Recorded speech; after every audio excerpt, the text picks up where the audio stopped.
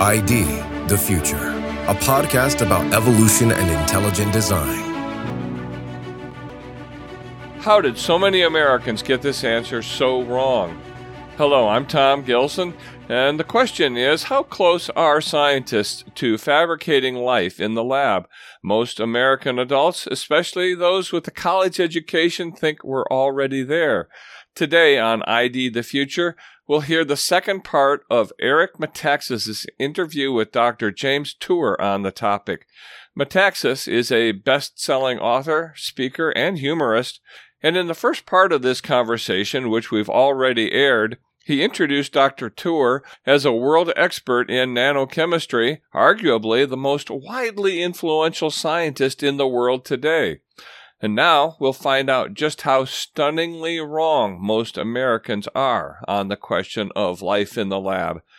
Metaxas is first to speak as we pick it up here. What really, the reason I ended up writing my book Is Atheism Dead is because when we had that conversation about the origin of life, I was so astonished. I thought, nobody talks about this. So let's talk about this.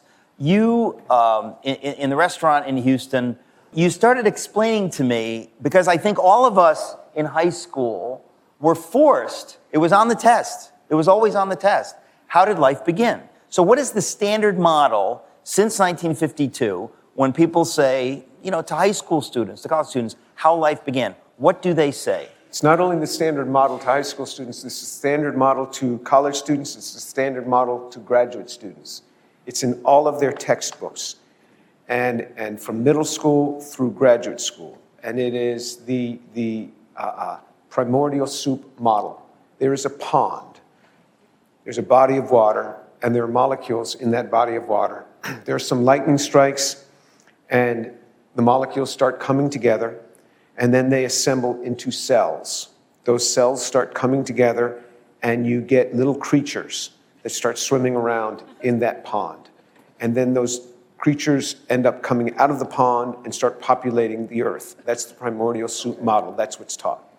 But I remember the night we were talking about it, part of my astonishment was the fact that I haven't thought about this. Because as I said, we all argue, or many people argue about evolution and all that kind of stuff, but nobody ever talks about how you get life from non-life. It's one thing to talk about, we have some life, and how can it modify? How can it change? How does that happen?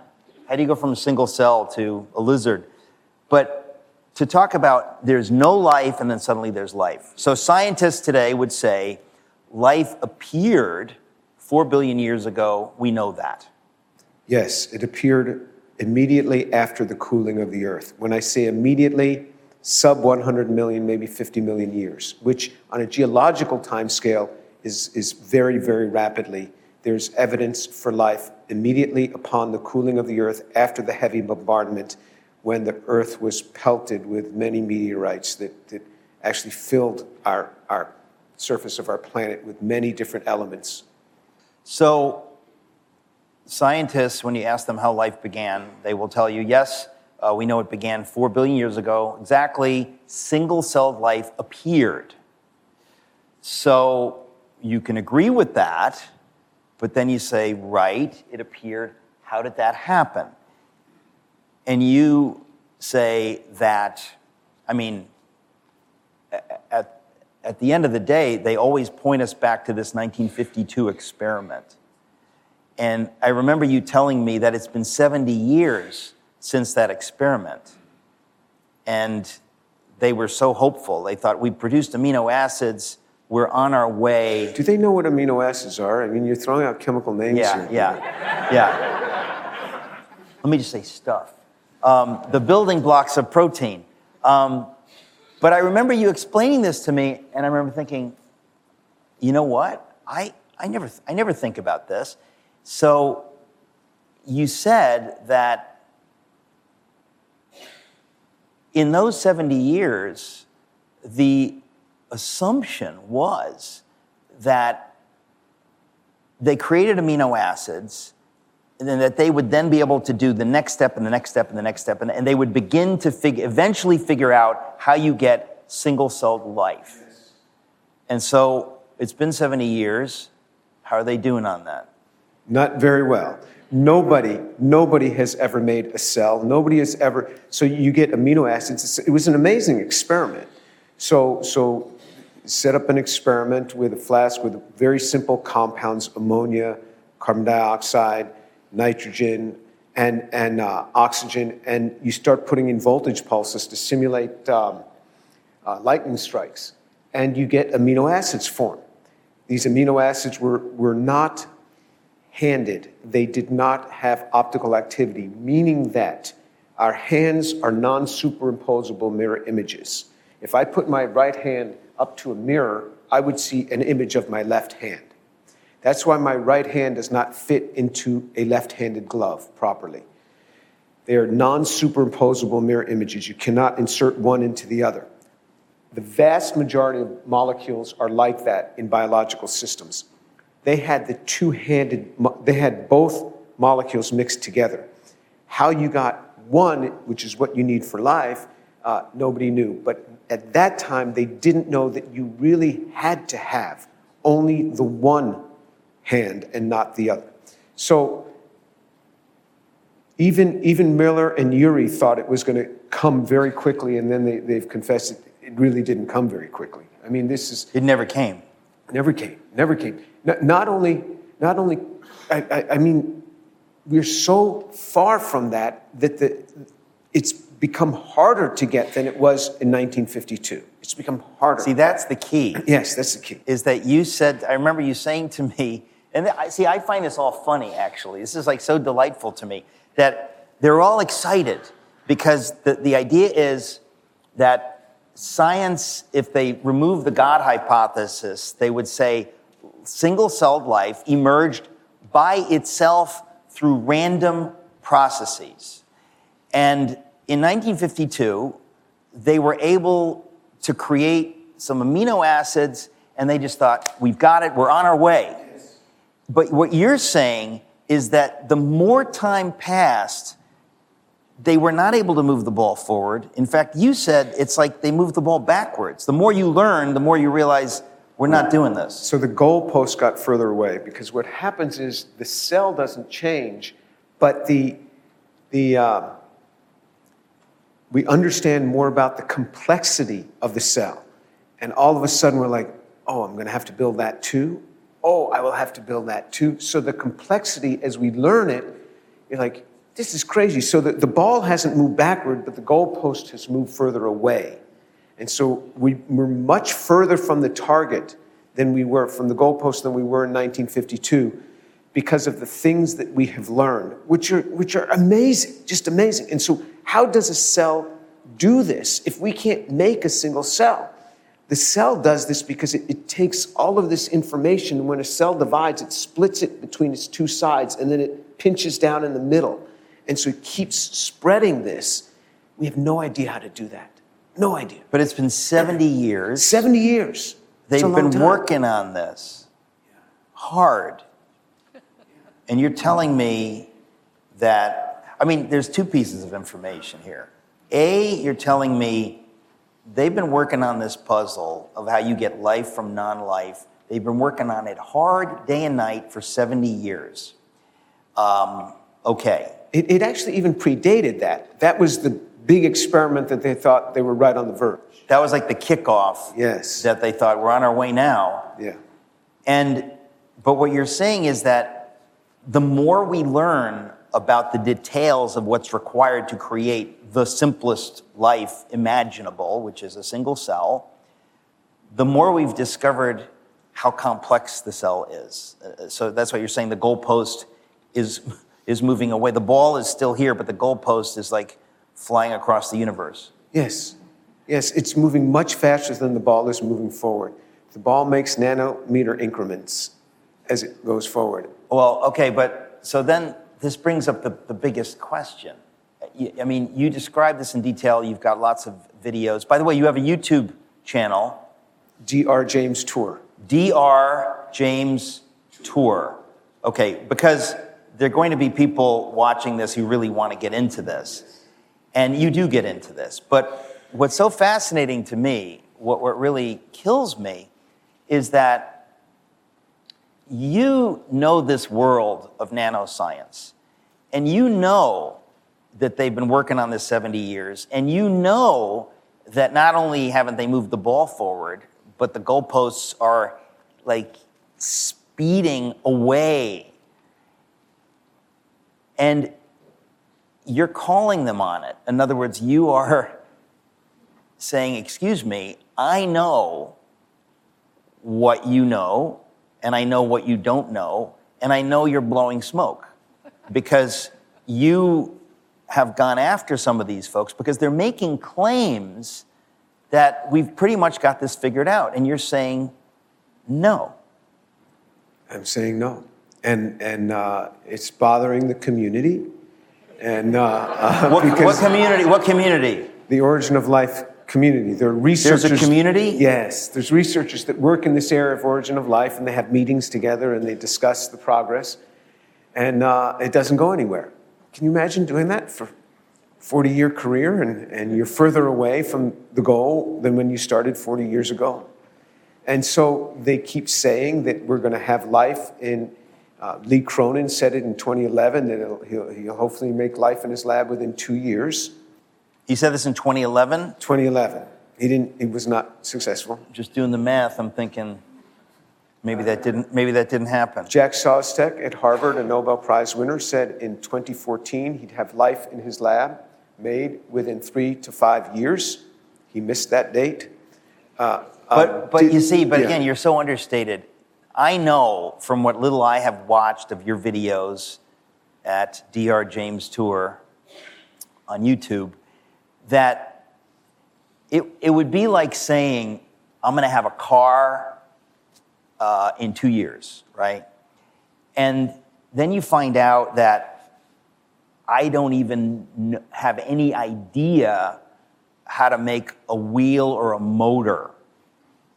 In other words, to make a claim about a car when you don't know how to make a motor, or you don't even have the beginnings of knowing how to make a single piston, how would you dare to talk about a car? Right. It's even more than that, Eric. It's in the 1500s saying, I will be on the moon in 2 years. We've not gotten flight. We've not gotten space travel. We have no idea. There's no infrastructure for that. And if you had said that in 1500, you would get locked up. And that's what it's like. We can't make the 4 basic classes of chemicals. I'm not going to say their name. There's 4 basic classes of chemicals. Oh, just for laughs. Tell us what are the 4 basic classes of chemicals. Well, one is the young lady that you dated, lipids. Lipids? All right. I said I think I dated a lipid. I can't say for sure. Another is carbohydrates, which are your potatoes, but they're a very important class of compounds. Those are the hardest ones to make. Another one is the amino acids and the proteins that are formed from amino acids, and the other are the nucleic acids, which are the DNA and the RNA, which are actually a sugar, a carbohydrate with a base on it, and a phosphate group. And so those are the 4 classes of molecules that we need. We can't even make those in a prebiotically relevant manner. And any papers that publish and say we've made it in a prebiotically relevant manner are absolute junk and nonsense. And that's what I am exposing.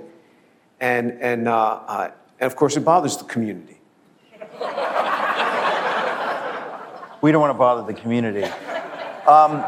But again, I find this funny because as I've watched your videos, it's so obvious that they're not even, to say somebody's not close, it's all degrees and it's all subjective. I mean, they're not in the same galaxy. Like we're talking about something, when you talk about what the simplest life is, it's a level of complexity that is like almost incomprehensible, and they're still claiming that it came together by itself through random sloshing in the prebiotic soup, and you're calling on that. Yeah. So people have computed because they'll keep saying cells were much simpler back then than they are now. Before the war. Before the war. Yeah, everything was much simpler back then. Yeah, okay. But I mean, yeah. how simple. I didn't know that one. How simple. When somebody says, because I want to be clear that I until I started looking into your stuff, when you think of what is a cell, it's a membrane and there's a nucleus, so it's like a jelly donut. I mean, how complex could it be? What is it? But the more you look into it, the more you realize, oh my goodness. It's a factory. It is an entire. It's a factory. It's like a universe of complexity. Yes. It's like flying over New York City at 30,000 feet and thinking, oh, that's interesting. Or going down on the street and seeing the infrastructure, and then under the streets and seeing the infrastructure, and everywhere you look, there's this complexity that you never saw at 30,000 feet. So in the early part of the 20th century, we couldn't see much of that complexity. It was just a bunch of protoplasm. Okay. Very easy. Which is like a made-up word, like jelly donut. In the beginning of the 20th century. In the beginning of the 20th century, yes. And so that kind of gave people hope, like, well, we'll figure this out. Right. And then they begin discovering what is in the nucleus and what is a membrane. I mean, a membrane, even that word, you think, okay, membrane. Well, talk about the complexity of what is a membrane. So it's a bilayer membrane. What you have is you have two layers, and what's happened is the two layers are different. The outer membrane, which is the world in which it sees, is different than the inner membrane, where the nucleus and the endoplasmic reticulum and all this DNA is working, is different. And so every quote-unquote proto-cell that people have made, they say, well, this is the beginnings of a cell. They've never had the inside different than the outside. So all their protocells are a bunch of nonsense. They could never work. There's a reason for that, because you have to have what's called a proton gradient. I'm not going to explain it, okay? You don't have. I'm not going to ask you to explain it. Yeah. So it's because the hydrogen atoms that have lost an electron are called a proton, and they can move in and out, but they stay on one side more than the other because the two sides are different. If the two sides are the same, you don't get that gradient. All their protocells are a bunch of garbage. There are experts in Origin of Life that say it's just like making salad dressing, which is crazy, which is absolutely crazy, because you have these little bubbles in salad dressing. First of all, those are not vesicles where you have an inner and an outer layer and a middle, but there are ways to make vesicles, but it could never work. What you've made and you've called even your membrane, without even worrying about the stuff in it, it could never work. That's just the membrane layer. Then you have all the stuff in it. People will say, all you need is a piece of RNA. That's a bunch of nonsense. It's been calculated all the different things you need to have a cell to work. Not only have they not made all of those things, they haven't even made one of them. It's a list of about 25 things. They haven't even made one of them. Not even one. Okay, but they're still asking us to believe that a lifeless universe, through random sloshing, made every single one of these things and then assembled every single one of these things in this exquisite order that eventually ends up being what we call life.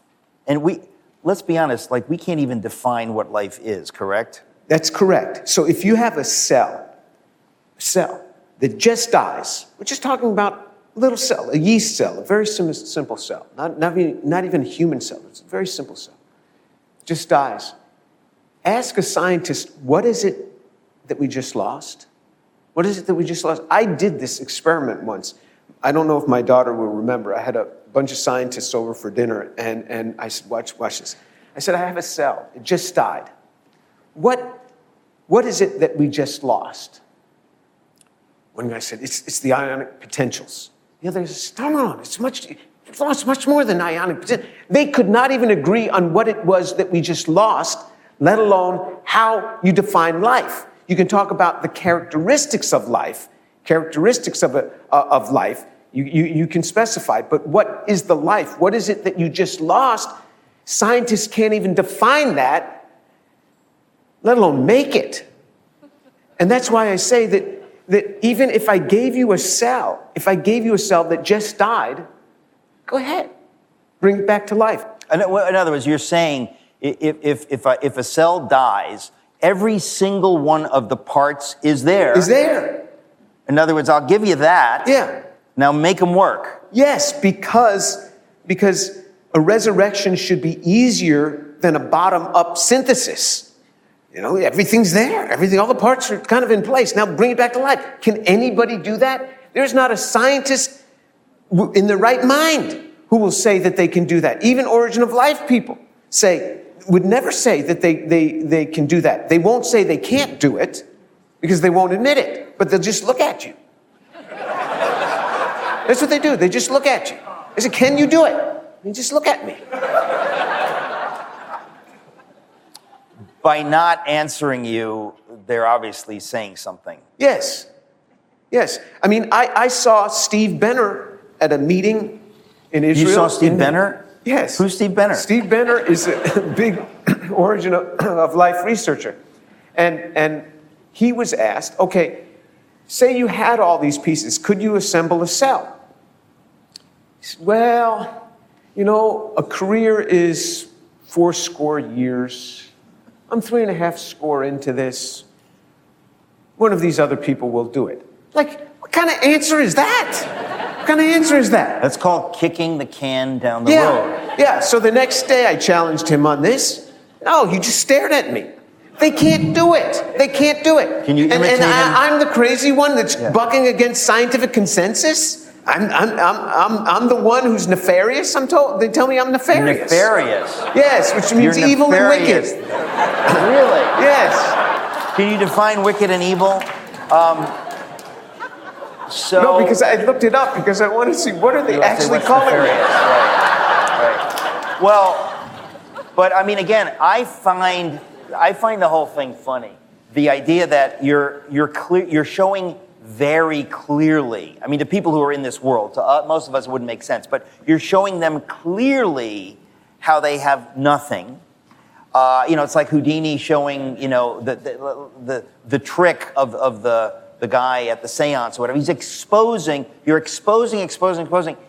and you're infuriating them because they have entire careers and lives based on the fact that this is a thing, and you're saying, no, it's not a thing, and I can prove it's not a thing.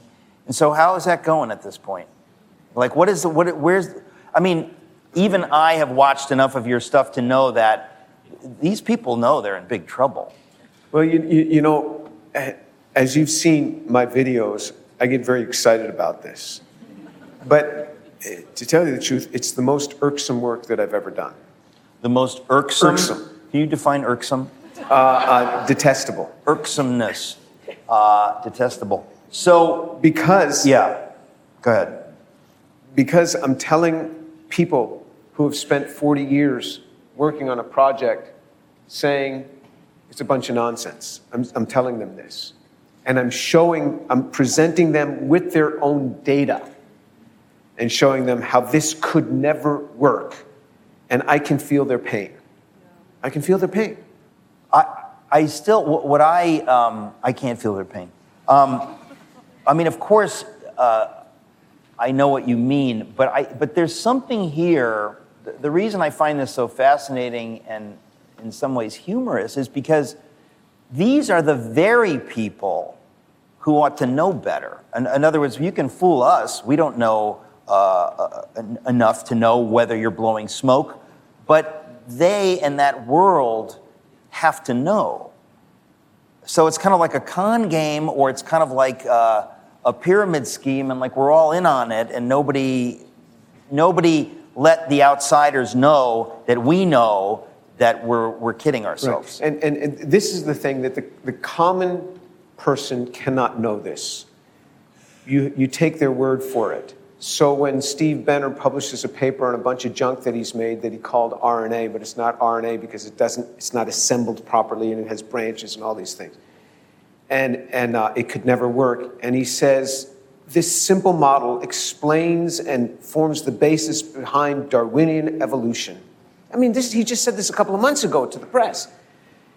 That's like a leap. That's like a insane huge leap. That means you've made a cell. That cell is passing on traits to offspring, and away you go. So what happens is when any chemist sees the presentation where I present these people's data, They see it. It's obvious to them that this is smoke and mirrors, that this is a game, that there's nothing behind it. And it's embarrassing to these people. It's embarrassing, and I feel their pain. And look, I'm a Christian, so I feel the pain of others that some other people give it to them. I mean, I feel the pain. So, but it hurts me to do it, but I'm exposing this because what happens is, as you've seen in my videos, is the whole world is misled. 2/3 of the general population thinks that scientists have made simple organisms like a bacterium in the lab. 1/3 of the general population thinks that scientists have made living creatures like frogs in the laboratory. And this is so far from the truth, but this is what you get. And 80% of those people that were interviewed, that were in this survey, had college degrees. Okay, so this is, I mean, again, this is what kicked off my interest in this. Is in our initial conversation, I thought, part of what's fascinating is that no one ever talks about this. Nobody ever thinks about this. There are all these debates about evolution, but the idea, we all kind of skate past the idea of life. Like, well, we assume life. And you're saying clearly that not only is it conceivable that life created itself, because there's nothing to do anything. It's like we're talking about inert stuff. Inconceivable, right? Yeah. And you're saying that we know that, but it really, to me, is there's something grotesque about people devoting their lives to science who are being dishonest about this. This is what I find so horrifying about it. In other words, you're saying that they've been telling this story so that most college graduates in America believe that we got that covered. And you're saying not only don't we have it covered, we're not even close. We're not even we don't even have the beginnings of an idea. The more we know nothing about how life emerged 4 billion years ago. That's exactly right, because even if you could make all the 4 classes of chemicals, and you can't, in a prebiotically relevant manner, even if you could make them, you don't know how to polymerize them, build them into the higher structures, and then assemble them into the workings of a cell. We have no idea. And none of these men and women that work in that area would say that they could do that.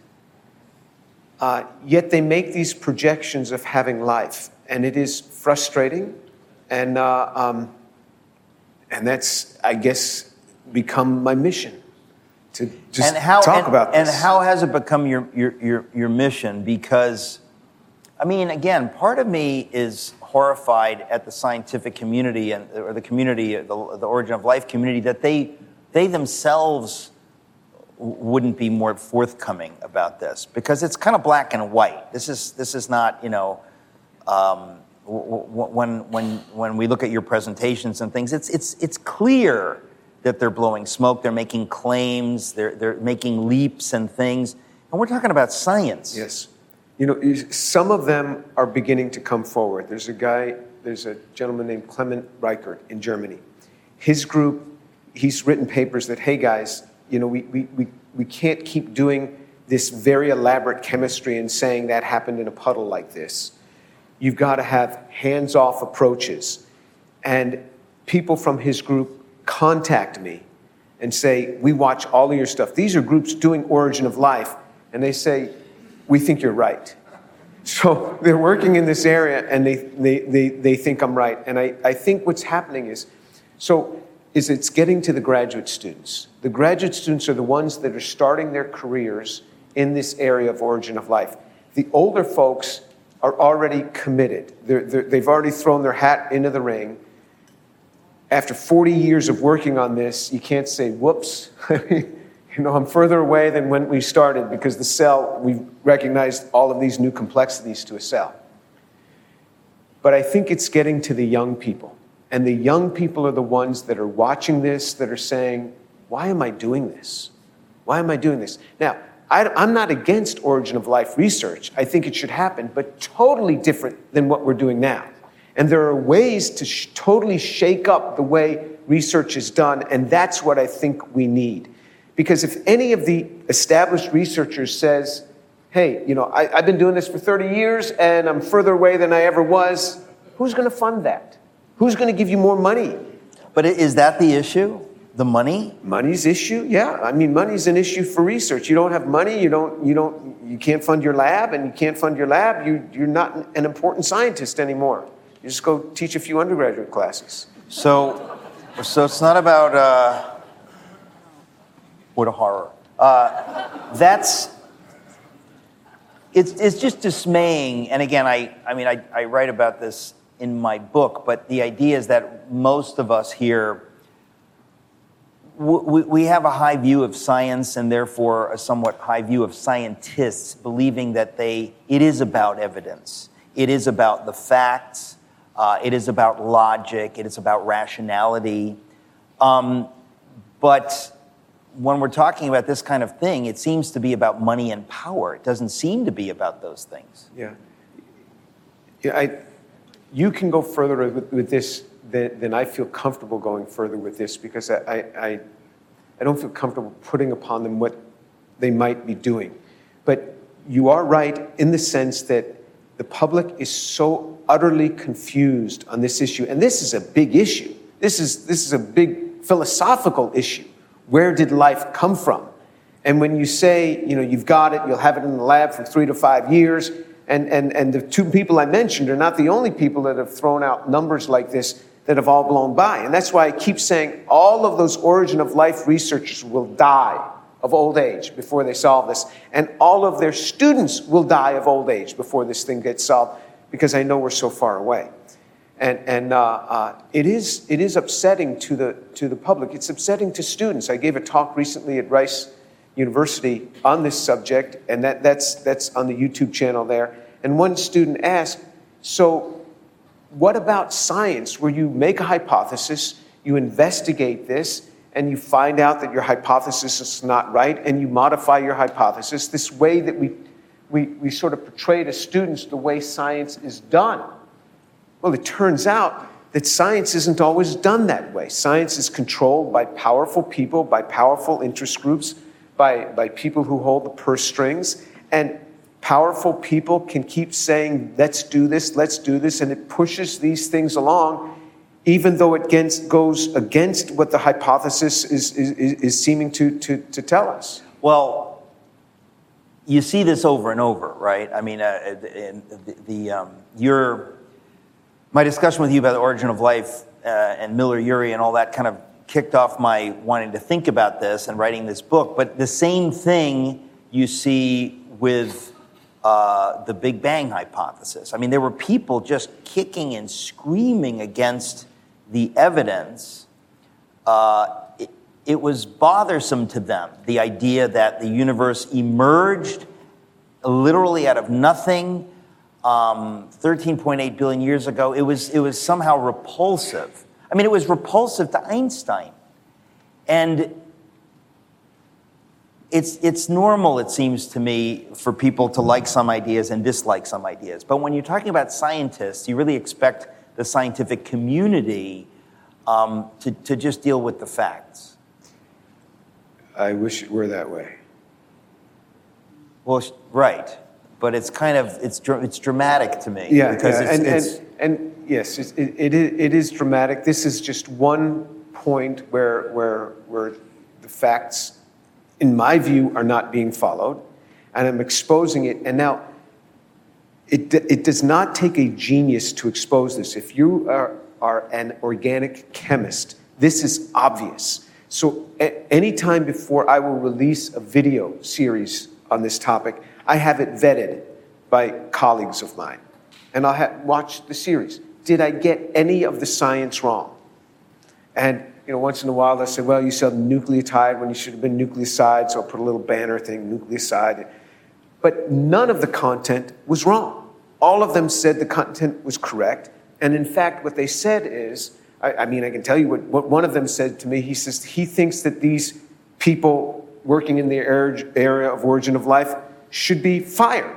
They should lose their positions, because then it became obvious to him. He said, well, why didn't he know this already?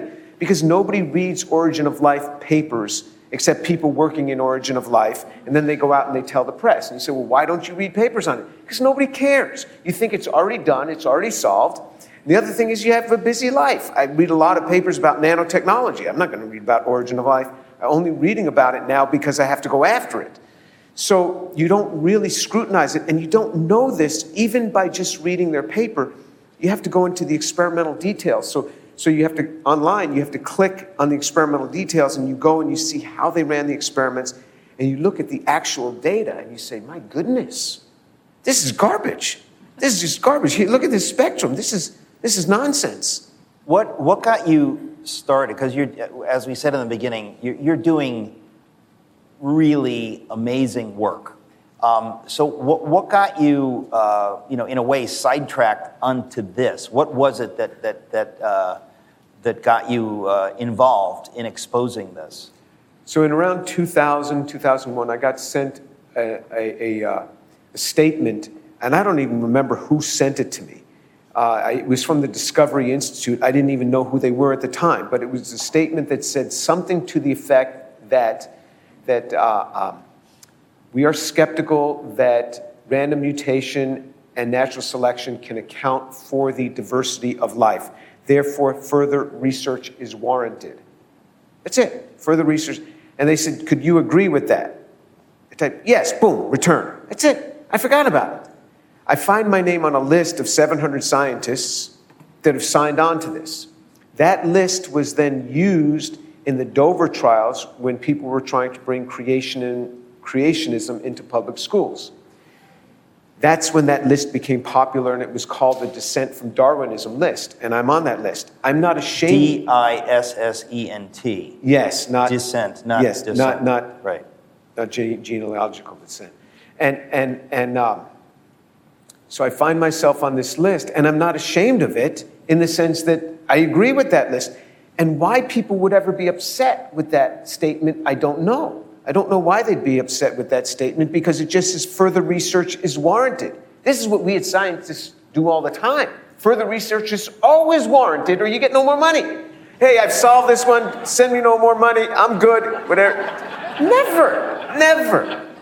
So why would you say it here? Why would you be upset that somebody says we need to research this further? So okay, now clearly this has nothing to do with Origin of Life. Origin of Life. But right. so in 2000, or around that time, yes. You get this email saying, would you agree yes. that random, what's the sentence? Random mutation and natural selection. That it's not quite, it's not open and shut. Further research is required. You, being a genuine scientist, say obviously correct, because you know that it's true. Yeah. And saying yes got you in trouble with who? With my colleagues who felt that I should not be put forward. I'd already had tenure. I already had a chaired professorship, which means that some rich family in town helps to boost up my salary. So I had already had a chair. Chair doesn't mean chair. Right. You wanted me to define everything tonight. Not a literal chair. Yeah. All right, I can get that. Okay. Okay. So they said they would not put me up for awards because I'd signed that statement. And I was like, what Wait, statement? who said they wouldn't put you up for the awards? My colleagues. Okay. Your colleagues were so angry that you had signed that, Yes. that statement. I didn't know that they were so angry until that point. Okay. And when that happened, that kind of set you off. Yes. I said, I was minding my own business, guys. But if that's the bottom line, you know as well as I do, we don't know what's going on in this evolution thing when you look at the chemistry involved in what's going on here. And if you take a chemist and you challenge them on this, do you understand the chemistry behind these steps on how you're going to get these massive changes? You know what they say? They just look at you. Nothing, no response. And you know you got it.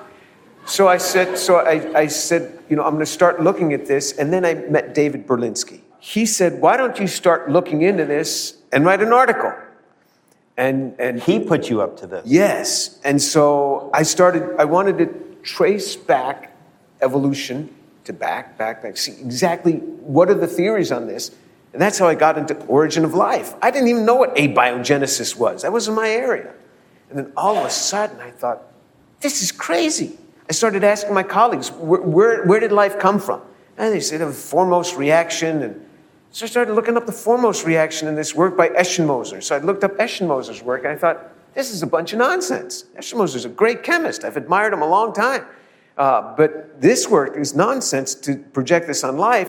And then every paper I started looking at, it was every stone. It's like, wow.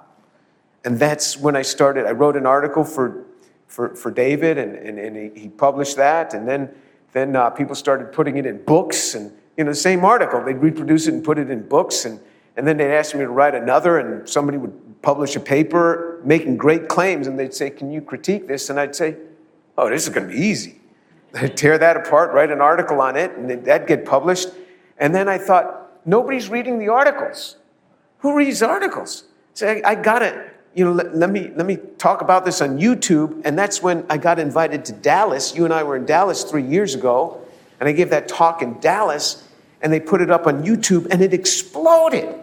It exploded. I even got a call from the guy at Harvard who I called out. He said, you were pretty hard on me. And actually, he sent me an email, and because I called him a liar, and I regretted that. And he said, you're pretty hard on me. I said, I apologize for calling you a liar because I don't want to get into the ad hominem attacks. And so I said, can I talk to you on the phone because I want to apologize to you, at least over the phone. And he was very gracious. He forgave me, and we had a discussion. And I said, how come you think you're so close? He says, well, we have this. I said, I don't see. He says, Jim, if you would join us in this research, we'll solve this thing. If you just join us. It's hard for me to join you when I don't think you're going down the right way. And so, anyway, that's what kicked it off. And then I thought, by YouTube, I'm hitting the masses. I don't need to hit my colleagues anymore because they're not interested in this. And the people in Origin of Life they don't read my articles. They don't want to read it. But I'm hitting the masses, the very people that are being affected by the press because of these people's comments. I'm going to go after the masses. So, if you would just please go and subscribe to Dr. James Tour on YouTube, it will really help to drive and click a thumbs up on these videos, because these algorithms then just take over and the thing just goes. So you might do get that. canceled. Honestly, though, this is so it really was. I guess you felt an injustice had been done against you, because you signed this thing as a scientist, and people basically said, we're going to punish you for this. This was an early form of canceling, yes. Well, yeah, and they basically said that you're not playing nice, and we're going to make you pay for having dared to lend your august name and credentials to these maniacs who would dare question blind Darwinism, and that got you angry enough to start digging in. And it didn't stop there. So I have been approached by two different federal agencies that give grants. Both times the people were in my office and told me this. They said, you can stop writing proposals to this agency because you're never going to get funded. They were my friends. They were just telling me, you're wasting your time. I would be asked by a program director to write a proposal. I'd send it in. He'd say, great, scored great and everything. Boom, it wouldn't get funded. I'd call him. I'd say, it didn't get funded. And he'd be shocked. Somewhere above them, it was not being funded. Somewhere above them. And so two different friends of mine from federal agencies told me that I was not getting funded. And so they tried to cut off my lifeblood. To a researcher, this is what we live on. This is like, somebody burns down your factory. I mean, this is it. And so, but the Lord took care of me. But it is interesting to me that you wanted to reach what you call the masses. It's not really the masses that are interested in this chemistry, but there are people, obviously, many, many people that are interested in this. And you decided it's worth going over the heads of the elite gatekeepers who don't like this stuff and who will not allow you to speak, in a sense.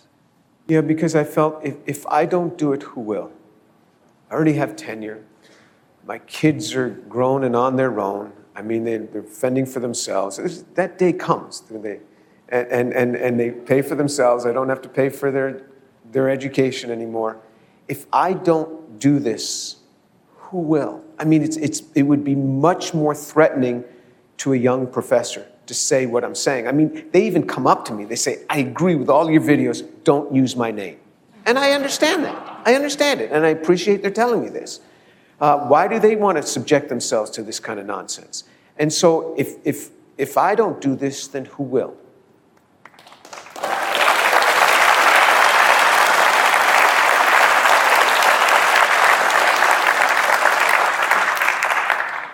I don't know. I was thinking of taking a crack at it.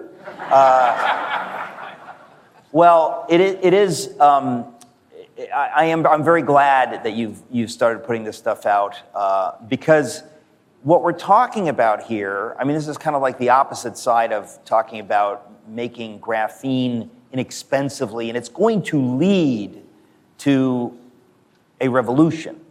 This too will lead to a revolution. In other words, if graphic students in the privacy of their own homes watching these videos, grad students, see what you're putting out there, I just have to say that, the elephant in the room is what Stephen Meyer calls the God hypothesis. That it's hard to get away from the idea that if it's so just almost unbelievably difficult to begin to move in the direction of life, that a lot of people are going to conclude maybe God did it. I mean, most people would have to at least consider the concept of that. Now, as a scientist, you can't say that, but the point is, that strikes me as why this is so difficult, because a lot of the scientific community has become wedded to a materialist, scientistic view, and that even suggesting that something can't happen through natural processes is so offensive they have to cancel you. Yes, and so this is the God of the gaps hypothesis. What we can't explain, God has done. And I've been accused of that many times. That's why I never bring that in. I never say, well, we can't explain this, so it must have been God. No way. I could never say that as a scientist. What I actually say is that I presume that in the future we will learn how life formed. And that may be 500 years, that may be 1,000 years, but I presume that we will learn, because that's all that I can say as a scientist. Just like a person in the year 1500, if you said, well, when are we going to have space flight? I mean, how could they even make a guess? I know it's not going to be soon. So that's all that I can say. And it is a basic fundamental when we start thinking about life, just how you define what it is I just lost. Not even in a creature as complex as a human being, where you have this whole other dimension of consciousness and thought, but even of a cell. What is it that I just lost when that cell died? And you're scratching your head. It was just alive. Everything's about in place. Something like poke it or something. What did I just lose here? And you can't say a soul, because we're talking about single cells. Talking about a single cell. I don't know. Do single cells have souls? I mean, they might. I don't know. I mean, you start from one cell. I mean, and the thing divides and divides and. Well, what's funny is people will use phrases. It's kind of like protoplasm. They'll make up a phrase like "élan vital." They'll talk about some life force, and it's like a 1940s or 50s science fiction film, the life force. And you think, well, what is the life force, and where does it come from? And that's what we're talking about. I mean, look, nothing could be more appropriate to ask at Socrates and City is, what is life? That's what we're talking about. What is life? Where did it come from? And then what can we know about it? Even if we don't have an answer, what can we know? And it sounds like, look, all of these scientists have been learning things over these 70 years. They've not been doing nothing. I think that what we've learned is that we have absolutely no idea, and everything we've tried is an utter failure. That's what we've learned. Right. Yeah. But that's not nothing, right? Yeah, that's not nothing. It's This thing is a whole lot more complex than what we thought. Right. That's an understatement. I mean, that's a dramatic understatement. But the point is that if you're honest, you would say that's not nothing. You know, that's something. But if you've already pre-established a goal that's getting funded, and it's not in line with learning that we know nothing, then you have a problem. As some of these folks in the community seem to have. Well, okay, so you're on YouTube now. You're putting this stuff out there. How long have you been putting these things out there, and where do you think this might go? Well, over COVID, because I wasn't traveling as much, I did a 13-part series on Origin of Life. And so COVID was bad for the community. For the Origin of Life community, it was really bad. Very bad. I had a lot more time on my hands. Oh, that's very bad. And so, very bad. And it was like 13 or 14 different parts, but now I have the click once. You can just click and listen for 9 hours straight. So if you're ever suffering from insomnia, just click and you'll be okay. But I explained the problems with Origin of Life from the beginning. Now I'm coming out. And this came because somebody attacked me. I was minding my own business, and he came out with a video, and he says, Jim Tour is clueless on this, and here's how life formed. And it was so ridiculous that I had to come out. It took me 9 hours of video to show how wrong this person was, because a lie is very easy. To tell the truth and to explain it is really detailed. Then he came out with a 2-part video saying I had it all wrong again. So now I'm coming out with 2 series on this. The first series is just about to come out, and it's on the experts. So he brought on some so-called experts. He brought on 3 experts. 2 of them knew that they were being brought on. One of them didn't even know it. He just took one of the guy's videos and stuck it in as if he was, and I know this because that so-called expert is a friend of mine, and told me, he said, what do you mean I'm on a video? And he had no idea. So anyway, all of that will be exposed. But now I can go after the quote-unquote scientific experts and their data. They came after me. They said things about me in a social medium. I'm going to use a social medium to just put it right back at them. So they now pushed you too far. Pardon?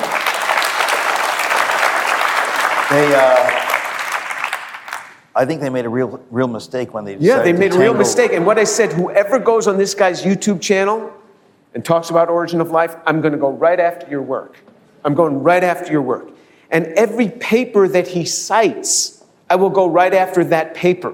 These Origin of Life people are going to hope that this guy never uses their papers in his evidence for Origin of Life, because I'm going right at, so this is what I'm doing. And it really is the best medium. It is the best. It gets out. You get thousands and thousands of views so quickly.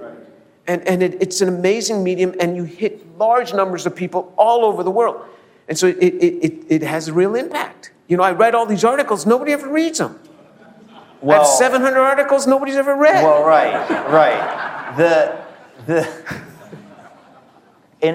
In all seriousness, I mean, what started this off for me and made me write my book was the same impulse that people need to know.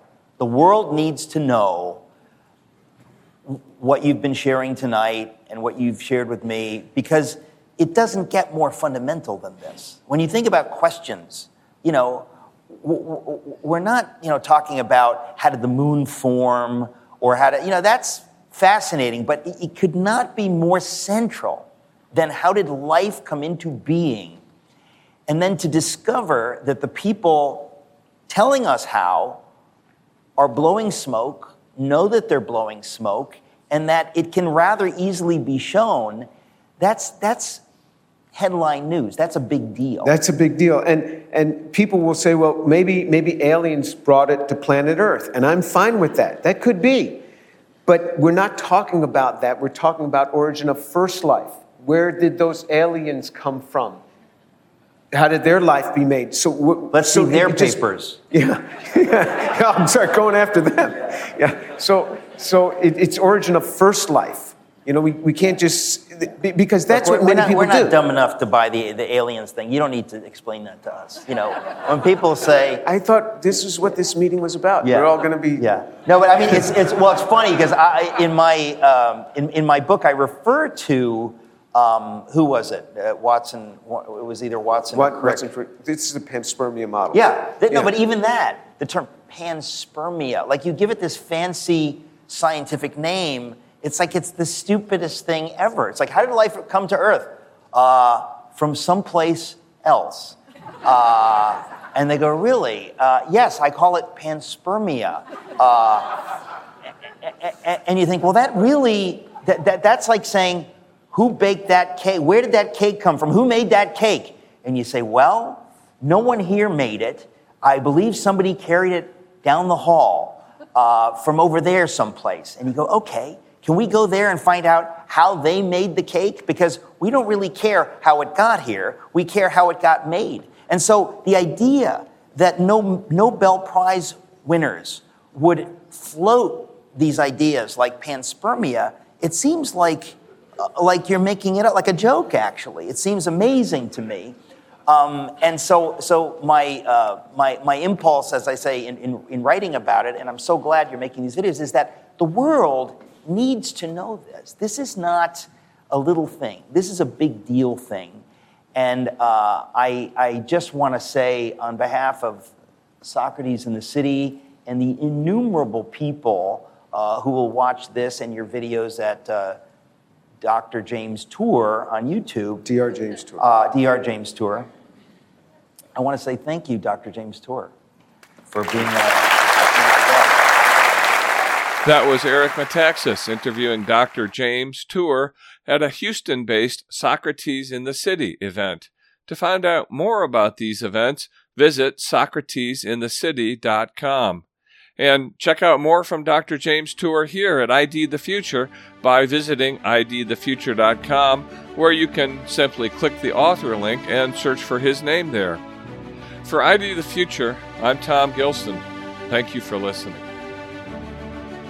Visit us at idthefuture.com and intelligentdesign.org. This program is copyright Discovery Institute and recorded by its Center for Science and Culture.